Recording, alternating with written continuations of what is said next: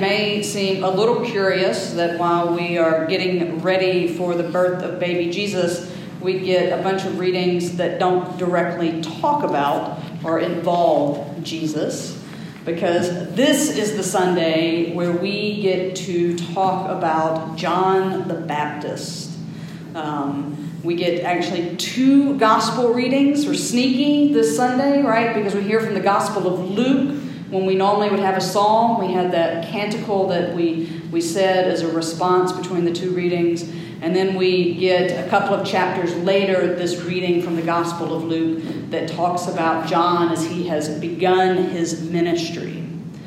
And I have to say, Luke is a man after my own heart in writing his gospel, because he clearly has a bit of the historian's flair to him, because he wants you to know that what he's writing about really took place in a real place with real people. And so we get this long listing of all of the folks that were in authority and power at the time that he's writing about. We have the Emperor Tiberius, we have Pontius Pilate, which we remember from a little later in the story. We have Herod, a familiar name, Annas and Caiaphas serving in the high priesthood. These are all there so that the hearer or reader of the gospel can locate this very particular moment in time that Luke is talking about.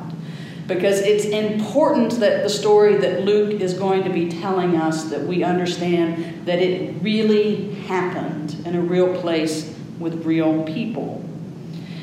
And Luke, in reference to John, gives us this beautiful passage from the prophet Isaiah, describing by reference that John is a voice of one crying out in the wilderness, "Prepare the way of the Lord, make his paths straight," talking about valleys being filled and mountains and hills made low and crooked paths made straight. When Isaiah wrote that, the people of Israel were in exile.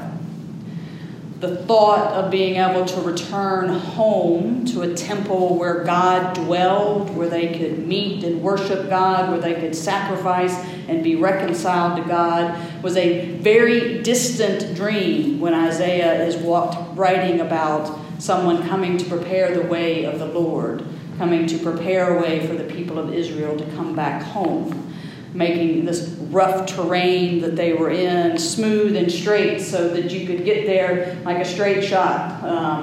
Maybe what the new interstate will look like in downtown Birmingham when they ever get done with it, right? Not Malfunction Junction, which was the way the world was, but something that was straight and easy to get back home to God and to experience salvation.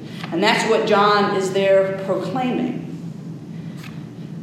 The canticle that we sing, that we said, which is about John, from an earlier part of Luke, I think is particularly curious. It's sung by his father, Zechariah.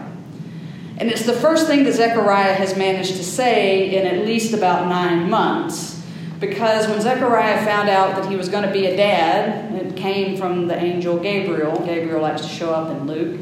And so before Gabriel goes to Mary and says, "You're going to have a baby," he goes to Zechariah while Zechariah is at work. Zechariah is a priest, so he's in the temple doing priestly things in the temple. And the angel says, You're going to have a son. Your wife's going to have a baby. And Zechariah, in a very calm, rational, reasonable way, says, "Well, I don't think that's going to happen because we're both old. And she's been barren the whole time we've been married." And the angel said, "Really? You have an angel showing up to you in the temple of the Lord telling you you're going to have a kid, and your response is to doubt? For that, you're going to have to keep your mouth shut until this comes to happen." So Zechariah leaves the temple, and everybody clearly thinks that he has had this experience, but he can't tell them because he can't speak. He goes home, and Elizabeth is pregnant and has a child, and it comes time to name the child, and everybody in the village is amazed, right, that these two old people have managed to have a baby. And they're like, "Well, surely Zechariah is going to name him after himself." And Elizabeth says, "No, we're going to name him John." They're like, No, get Zechariah in here. He surely is going to name the son this unexpected blessing after himself, so his name continues on. And they go, "Zechariah, what do you say?" And Zechariah says nothing, because he can't talk. And so they bring him up, and he says, "Bring me something to write with." He says, "The kid shall be named John." And at that moment, he can talk, and he sings this beautiful hymn. And the first thing that he says is, "Blessed be the Lord." And he talks about how our salvation comes from the goodness and mercy of God. And then he says to his son, "You, my child, shall be called the prophet of the Most High, for you will go before the Lord to prepare his way." Not a lot of pressure for a little bitty baby, right? But you are going to prepare the way for the Lord. Then we fast forward to that reading that we get from the gospel where Luke is comparing John to the voice crying out in the wilderness.